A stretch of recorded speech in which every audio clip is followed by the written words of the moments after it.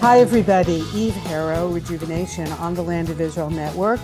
Not my normal podcast time, but nothing's normal anymore, so we might as well just go with that flow. It is, I think, Wednesday night, October 18th, 2023, the fourth day already of Cheshvan 5784.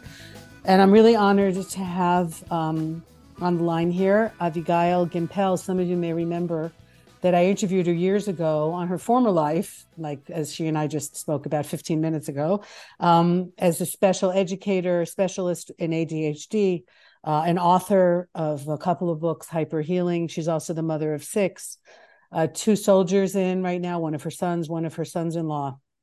But what she has been doing right now and why we're having this conversation is taharot, which I don't even know if there's an English word for that. Avigail, help me out here. Tell us what you've been doing these past 10 days.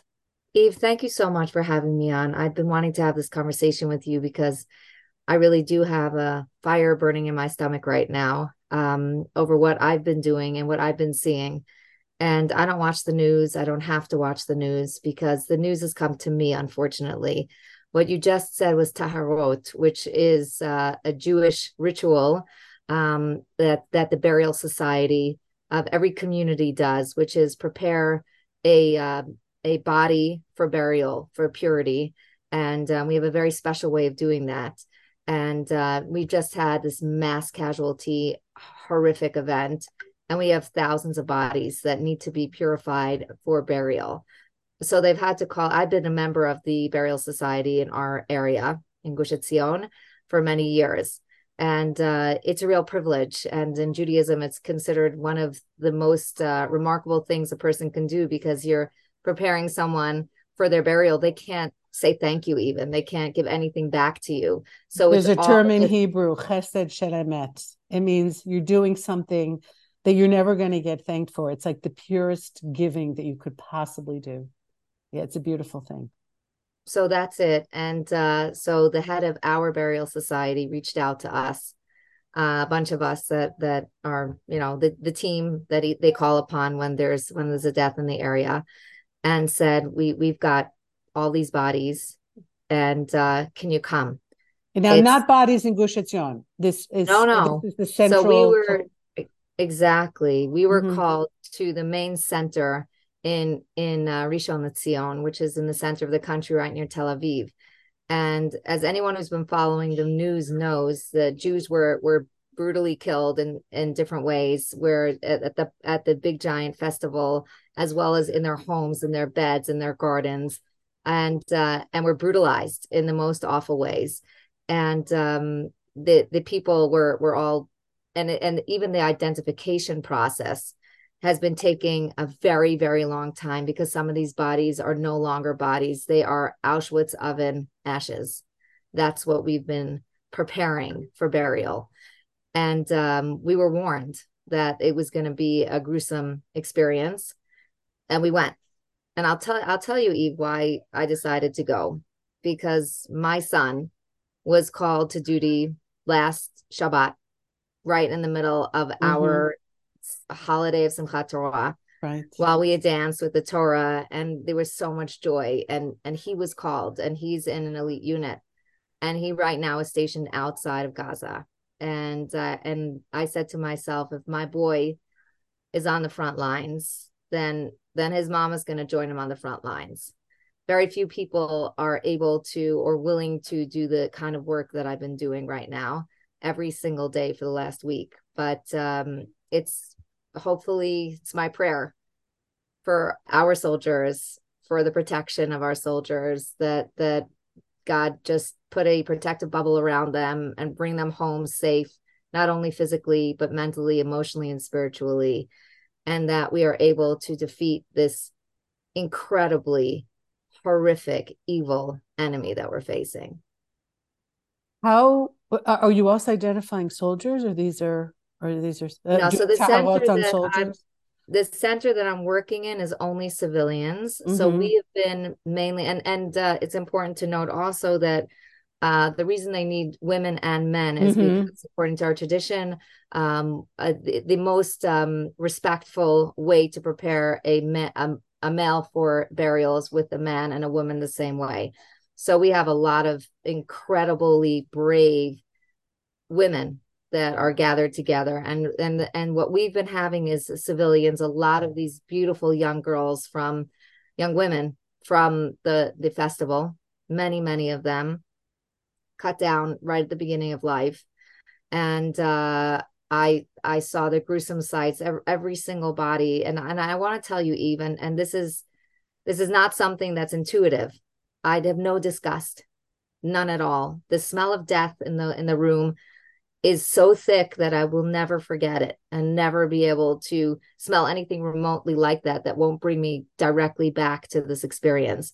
But there's no disgust, because every single one of these bodies housed the soul of the most holy and the most beautiful woman and little girl. And all I have is love for them and care for them. And I just want to escort them on their last journey with the highest level of respect I can. And I am so fortunate. I am so fortunate to be in the room with these women whose souls are right by God's throne. That's where they are right now. But I've had to see grandmothers killed with their own curtains of their house, grandfathers with their hands tied behind their backs and shot to death, and little girls with signs of rape on their bodies, mothers, children. It's been the most gruesome thing. We found every single one of them, and this is not being reported. Every single one of them, we're supposed to look for jewelry on their bodies so that we could return them to the families. There's no jewelry on anyone after they were raped and brutalized in in ways that cannot be described. Multiple wounds on their bodies, bleeding from everywhere. Then, after that, all of their jewelry was stolen, and nothing was left for them. I found one woman with her pocketbook, as we New Yorkers call it, still on her, with her cell phone in there and her cigarettes, and just midway through having a nice time at a party. Oh God, it's wearing me out even to think about it right now with you.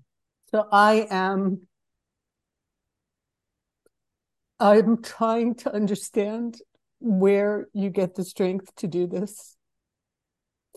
The way you describe it, like really holy work, that at least the last person that touches them will be someone who touches them with love and caring. Yeah, that's it. That's where I get it from. And you know, the part of the ritual of wrapping them in these pure white garments is you have to kind of turn them over on their side to make sure that they're clean, and go to their grave, cleansed properly. And you have to hug them. You have to hug them against your body, and I'm hugging them against my stomach, that same area where I carried my own children, and I'm hugging these little girls against my own body, and I just love them. And then it just give a prayer for each and every one of them, that God, they're in your hands now. You take good care of them. Their families are destroyed. Each one, all I think of is they're right there next to God and in God's embrace. But what about the ones left behind? We prepared family, a full family Eve for burial yesterday, and twin girls embracing each other, burnt to death. We prepared their bodies for burial today. It's clear that it's only your deep faith, which at this moment this cannot be faked. I mean, it is so much a part of you. This is probably the greatest test of faith, what you're going through right now. But couldn't it cause the opposite? Like, you don't sit there and think like, God, how could you let this happen to my people, to your people? You know, I haven't thought that. I haven't Really? thought that. I think that God gives us free choice, and the evil enemy, the Hamas enemy, who's only evil. There's no Pure innocence there. evil. Oh, it's pure evil. Or no innocence, no innocence. No. They made a choice, and God doesn't interfere with our free choice. And we have to make a choice now. Hmm. And we better make it with moral clarity. And I hear us cracking. I hear us not quite holding on to our morality right now and starting to buy the enemy's line. Well, And they're that not can, here in Israel, maybe outside of Israel. You see, feeling that in Israel? I'm feeling a tremendous wave of, people want this. We know who the enemy is, and we do not want our children and grandchildren to have to deal with this. And part of our mandate as God's people is to rid the world of evil. And now it's right in our face. it's been in our face for a very long time. Yes. We've never had the resolve. Maybe we have it now. I don't know. But Biden got here pretty darn quickly. Mm. And I'm guessing that was not in order to give Bibi a big pat on the back and say, No, I you don't go, think boy, so you go either. get them. Good photo op for his political moves, maybe, and to rein us in. I hope I'm wrong. I And my really sense hope is I'm it's wrong. to get the Jews to accept that a few dead Jews every once in a while is okay. Yeah. We've always had pogroms, deal with your pogroms. Speaking of pogroms, I do want to mention something that I learned. Our learning curve in the last 2 weeks has been insane. I've been Yes. ordering weapons and safety supplies for soldiers for the last 2 weeks and getting them into the country and yeah, yes, the things we learn, like suddenly I know all about ceramic vests and what grade they need to be Right. and what sort of helmets are necessary. You just said recently that you dropped off a vest Yeah. for somebody. So I've been doing Today. that also over the last many days. But I wanted to mention something about this Tahara process that when a person dies of natural causes, then there's an entire ceremony that's done and an entire cleansing process that's done. But when a person dies, as we call it, al kiddush Hashem, to sanctify God's name, Because they then were a they Jew, basically. exactly dying Period. because Full they were stop. Jewish. Right. So they are already considered pure and holy, and the process is not required. So it's something very different. Wow. Okay. I'm sorry that you learned that. Me too. Me too. I would have I hope I'll never preferred. have to use that again. One of the things that kept going through my mind in the last week as a mother and as somebody who's doing everything I can now for my kids and my grandchildren and other people's children, because that's what we do, is that these monsters have mothers, I assume. I mean, I don't think that all these terrorists were like taken away from their homes when they were 2 and indoctrinated in some camp somewhere. I mean, maybe some of them were, but I assume most of them grew up in homes with mothers. And their mothers taught them to be like this. Like, I never had a conversation with my son about, oh, sweetheart, when you're 19 and you're raping somebody, like, don't hack off her breasts after you do that. Like, it just, I'm beyond understanding. There's no innocent, I don't think there's any innocent people in Gaza right now. Where is there should be some kind of contract when you become a parent that you will raise that child to be the most decent person that they're supposed to be. And somebody not just failed here big time, but like what is happening there? Can we not blame the mothers? Can we say, oh, it's the father's influence? But there Oh has to no, be no, right? I'll tell you, Eve, I'm putting this all on the mothers. And the reason I am is because you and I are mothers, and and I know the limitlessness of a mother's ability to influence her Right, children right. and Guide them. guide them. And so Yeah. they Right carry from they wrong. carry our words with them always. And these evil women of Hamas are the ones who raise these monsters. And I don't want to call them animals because I feel like that No, would be too animals don't do compliment. this. Animals don't kill for pleasure. No, no, no. They No, don't. They don't. no. And you know what? We have a concept in Judaism that it's that because of the Jewish women, the nation of Israel has been redeemed and in the future will be redeemed. And this week I understood it. The Jewish women were mobilized to protect life, to defend life, to bury Jewish life, to take care of all of our children. We are the ones who are responsible for the morality of our families. We are it. That's it. And here's the thing. If my son went out and raped or murdered or hacked off the head of a little baby screaming for his mother, I failed because that was my education. If an entire nation goes out and celebrates, who's giving out the candies? Right. Who's the one with a glowing face saying, I'm so proud that my son became a shaheed, a martyr? Those are the mothers. And those mothers, because we know how powerful mothers are, need to shoulder full responsibility for this because they can either be the most destructive forces or they could bring the redemption. And they're choosing to be only destruction. There's a couple of things that come to my mind. One is that some of the people in the world are saying that we need to give a proportional response. And of course, in the Black humor way that many of us deal with things, that was going around is, well, we're sorry, but we can't find any soldiers who are willing to do all the things that they did proportionately. No one in Israel is willing to do that, would ever even think of doing that. So sorry, it can't be proportional. And the other is something about one of my own sons that I've probably spoken about on my podcast before.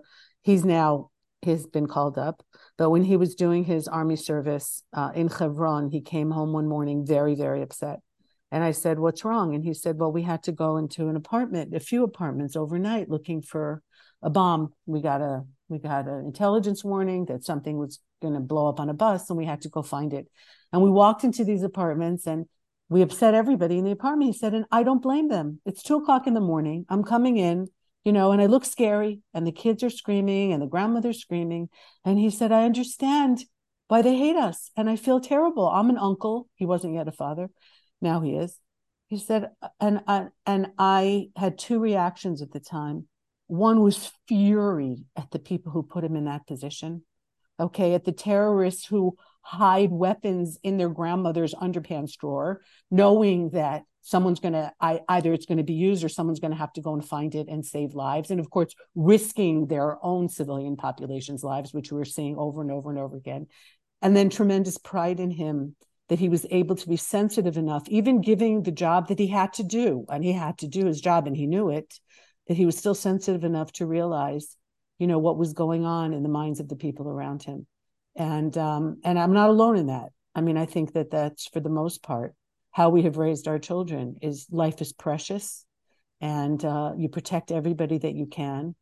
But, and this is something I think that we're seeing now in Israeli society, when there is an evil this overwhelming that came after the most defenseless people in our society. These are not brave, heroic Hamas, soldiers. They didn't come up against armed people. I mean, they did eventually, but wasn't their plan. Their plan was just to massacre anybody they could, laugh while they were doing it, get extreme pleasure from doing it, and torture people while they were doing it. And I really feel among Israeli society, and I hope it's trickling up to our leadership, that we can't allow this to fester. We just can't. We just can't. I mean, and I'm hoping that we're allowed to do what it is that needs to be done. And it's not just for us, it's for the world. I mean, you want these people in your neighborhood? Nobody wants them. All these countries, Israel's saying, look, Hamas is occupying Gaza. Hamas is terrible for a civilian population as well. Let's assume they're not. Some of them are innocent in there. Let's just make that assumption. So take them. And no one wants them, because who would want them? Their own people don't want them. Isn't 100%. that telling? Your story about your soldier son, your hero, reminds me actually of a story my son told me. He, with his unit, had very often had to go into villages, very aggressive villages, and arrest people, terrorists overnight. And they'd go in and they're barging into someone's bedroom, Right. and they would Same be the thing. husband and the wife in the bedroom, and they would often have to pick up a blanket and hold it up so that they would not look at the wife, that In her if she wasn't pajamas or dressed whatever. properly, Hmm. if her hair is not covered, because the women cover Right. their hair, and they would pick up a blanket and put it over her, or Right. have For her her take it. modesty. For her modesty. But Right. for her modesty, they made sure, and this is not necessarily religious soldiers. This is all the soldiers. All of our boys were trained to protect and respect their women. We cannot even fathom what these people did. We cannot fathom it. And speaking of which, everyone keeps talking about Gaza as being this open air prison. I keep hearing that, and it makes me nuts, because not only have we allowed thousands upon thousands of Gazans to come and work in Israel every single day, where they mapped out our communities so Right. that they could let the terrorists know where to go and where there were good babies to kill. Yep. And then but I want to understand why Egypt has sealed its border. Why is it Hmm. on Israel? Egypt is supposedly their brothers. Why Yeah. aren't they, the Ukrainian people, they've been welcomed in by all the surrounding nations. But Hmm. yet somehow, so why, Ukraine could be a big open air prison, and everyone could be trapped inside. But their neighbors chose to let them And in. also, many of them are originally Egyptians. It's not like there's 1,000-year history of Gaza. I mean, there is, but it's a Jewish history. These were people who fled the wars in 1948 that their own people started and ended up there. It's a whole motley crew of people from everywhere else, anyhow. So, they're already refugees. So settle them somewhere. But again, nobody wants them, and now everyone wants them even less because this is this is just there are no words. There are absolutely no words. Let me ask you, of the women that went with you, was anybody unable to, because you can't prepare yourself for this, I would imagine.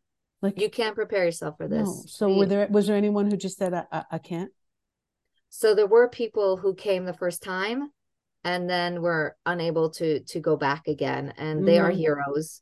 Right. That first night, they had been identifying bodies the entire Shabbat, which is permissible in Jewish Mm-hmm. law. And so on Saturday night, we worked through the night. It was one after the next. It was absolutely brutal, and that was my first exposure. So women who came with me that night, some of them were like, "Okay, we did this mitzvah, where we got it done. Now I'm going to go and do something else that Mm-hmm. the nation of Israel needs." Mm-hmm. Um, and then there were others that like myself, I got called back emergency Sunday, and once I was there twice, it became part of my daily routine, because I saw that they just didn't have enough people. There were times yesterday, for example, I had to step out of the room for a few minutes because the body was so gruesomely mutilated and was already. I don't know if I should say that. I'm going to say it, Eve. You know what? I'm just going to say it. Just the body was riddled with worms already, and just bloody from everywhere, and it got too gruesome. And then there are women who break down in the middle after we prepared the second bag of charcoal. One of the women broke down, one of the women, and we hugged each other and we held hands, and we even sang a little bit, and we gave each other strength. And yeah, we can step out, we can break. We no One woman said to me, "It's not called breaking. It's not breaking. You're No. strong. You are allowing your emotions to come through." And so every once in a while, one of us has to step out and allow for that. And there's always support from the other remarkable women. I'm having so much difficulty wrapping my mind around the fact that you can do this at all. I have no words for you, really. Um, it's avodat kodesh. It's holy work on just on so many levels. I was hearing, because there's still so many people who have yet to be identified, because as you said, they're not recognizable. That the recommendations from the social workers to the families is to not as much as they want to see their loved ones, to not do so, just to remember them the way they were, and not see the way they died. We have not had any parents welcomed. Not, I mean, the parents have not come siblings, family members have They not know. come. And honestly, I think that they should not at all. Some parents have asked for identifying pictures like a tattoo Right. or nail polish, Just so they know. just Hmm. so they know they get a last glimpse. But the bodies are not, they don't look like human anymore. They're a color that I can't even identify. There are no eyes left, and in so many cases they've been so tortured and brutalized that there's just about there's no body shape Hmm. almost in a lot of them. So for the families to come see that would be the worst punishment they ever could face. And I frankly I find it hard when you see the parts that don't become unrecognizable as a human Hmm. body, like the nail polish. Hair. This one Hmm. Safta, this one Jewish grandmother. Grandmother. And I knew she was Russian from her last name, and I'm a Russian speaker. We lived in Moscow for a bunch of years, and I identify with the Jewish Saftas. Hmm. And she had just gotten her nails done, and they were gorgeous. These just beautiful, shiny red nails, and that was the only part of her that looked good. And she got them done because she knew that she wanted to look beautiful for the next month with her beautiful nails. And that was a really horrific moment. And also the little girls are one of them was had these little feet the same size as my little daughter. uh that was just brutal. You have anyone to talk to? What do you mean? When I get Like, yeah, I don't, yeah. Well, my husband actually has been doing it together with me. We've been shoulder to shoulder on this, and we have a weird relationship right now. We used I to, can back in the day, 15 minutes ago, remember? imagine. We used to go on a beautiful walk every morning. That's something we started doing during our COVID years when we were all locked up. So we decided, we got to get away from the kids, and we'd go out to the mountainside and take a beautiful walk. And now we just collapse into bed at the end of the day and embrace each other and just thank God, thank God, period, and share with each other what we had seen, just the experiences, so that we can process it a tiny bit and then we pass out. That's Mm-mm. basically been our routine for the last week. I'm not sharing it with the children at all. I come home with a smile on my face and hug them and talk about regular things like, do you have math homework? Right. There's, I mean, just the contrast between the respect and the gentleness with which we treat dead bodies and how, I refuse to call them our cousins anymore because there's no proof that they come from Ishmael, and I don't want to have anything even remotely resembling some connection to these animals, not animals, these brutal whatevers. Um, but I heard a couple of days ago something really ironic. Jews are supposed to be buried and never moved again unless there is really extenuating circumstances. One of the reasons that we're in this situation right now is because 18 years ago, there were the extenuating circumstances of needing to remove the Jews of the cemetery in Gush Katif, reinter the Jews that were there, understanding that their bodies would just be desecrated if we left the cemeteries behind. And so there's a mass grave on the Mount of Olives of Jews. And right before that happened, the last Yom HaZikaron, the last Memorial Day of Israel, where normally we go to the local cemetery to honor those who died so that the state could be born. I took my family to that cemetery in Gush Katif because I knew it was about to be destroyed and the people were going to be reinterred. The families had to briefly sit Shiva again. But I heard this week that in 1948, Jews couldn't be buried in their hometown during the War of Independence because it was too dangerous. And so many of them were buried temporarily in Kibbutz Be'eri, outside of Gaza. There Really? was a mass grave. And then after 1948, when we got the state and things quieted down, then they were reinterred in their hometowns. And the other night, because Kibbutz Be'eri, I think 120 people out of the kibbutz of less than 1,000 people were slaughtered. And they were trying to bury the people there, and they couldn't because there was still mortar and rocket fire on the kibbutz, and it was too dangerous to have the funeral there. So the people of Be'eri have been buried in temporary locations in other places in the country, and then will one day be returned to Be'eri, which functioned 75 years ago as the opposite. So Oh my it's God. right, isn't I that? did not know any of that. Yeah, Wow. yeah, We've been actually, a lot of our work in the last few days has been with the families, right. and very many families were wiped out completely or left one child alive. Or the most, yeah. And so a lot of the people, and we try as the burial society, as all the women standing around these bodies, we always try to know what their name is and how old they were and where they came from, so that we attach as much humanity to them. And so a lot from Barry, but this is something that I've just popped into my head. The other day, we'd been working very hard for many hours. It's very physically taxing as well. And we had just finished wrapping up a body and fully preparing her for burial. And I looked around at the other women in the room. We were kind of spacing out a little bit. And I noticed that every single one of us had both of our hands on this woman's body. We were just fully with her, receiving her holiness and blessing her at the same time. There's no ritual of putting your hands. We had Mm-hmm. all of us from our own hearts just felt the need to do that at that moment. And it's such an incredibly powerful moment of connection with this person who we've never met, will never meet, but was there with us for that moment. Avigail Gimpel, I have nothing else to say. Is there anything else you want to share before you get a much needed night's sleep?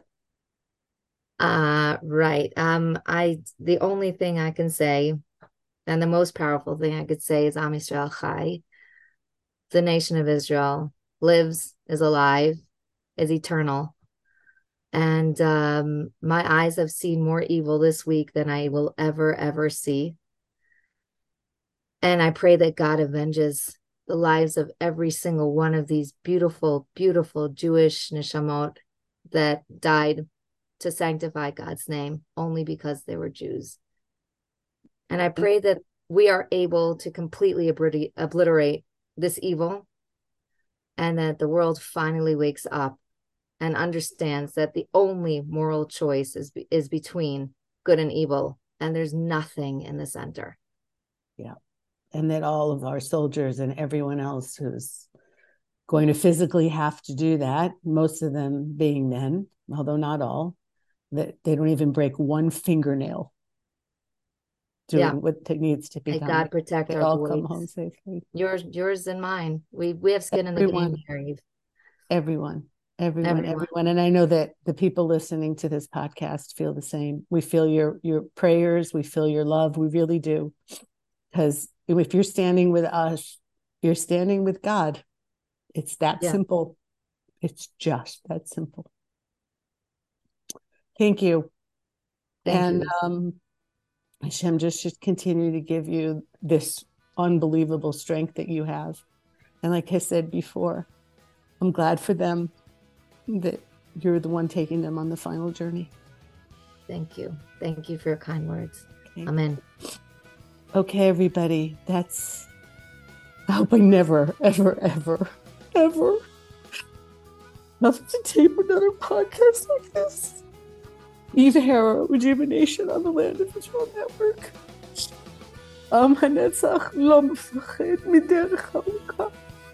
Thank you, everybody. Thank you. That's that. Goodbye for now.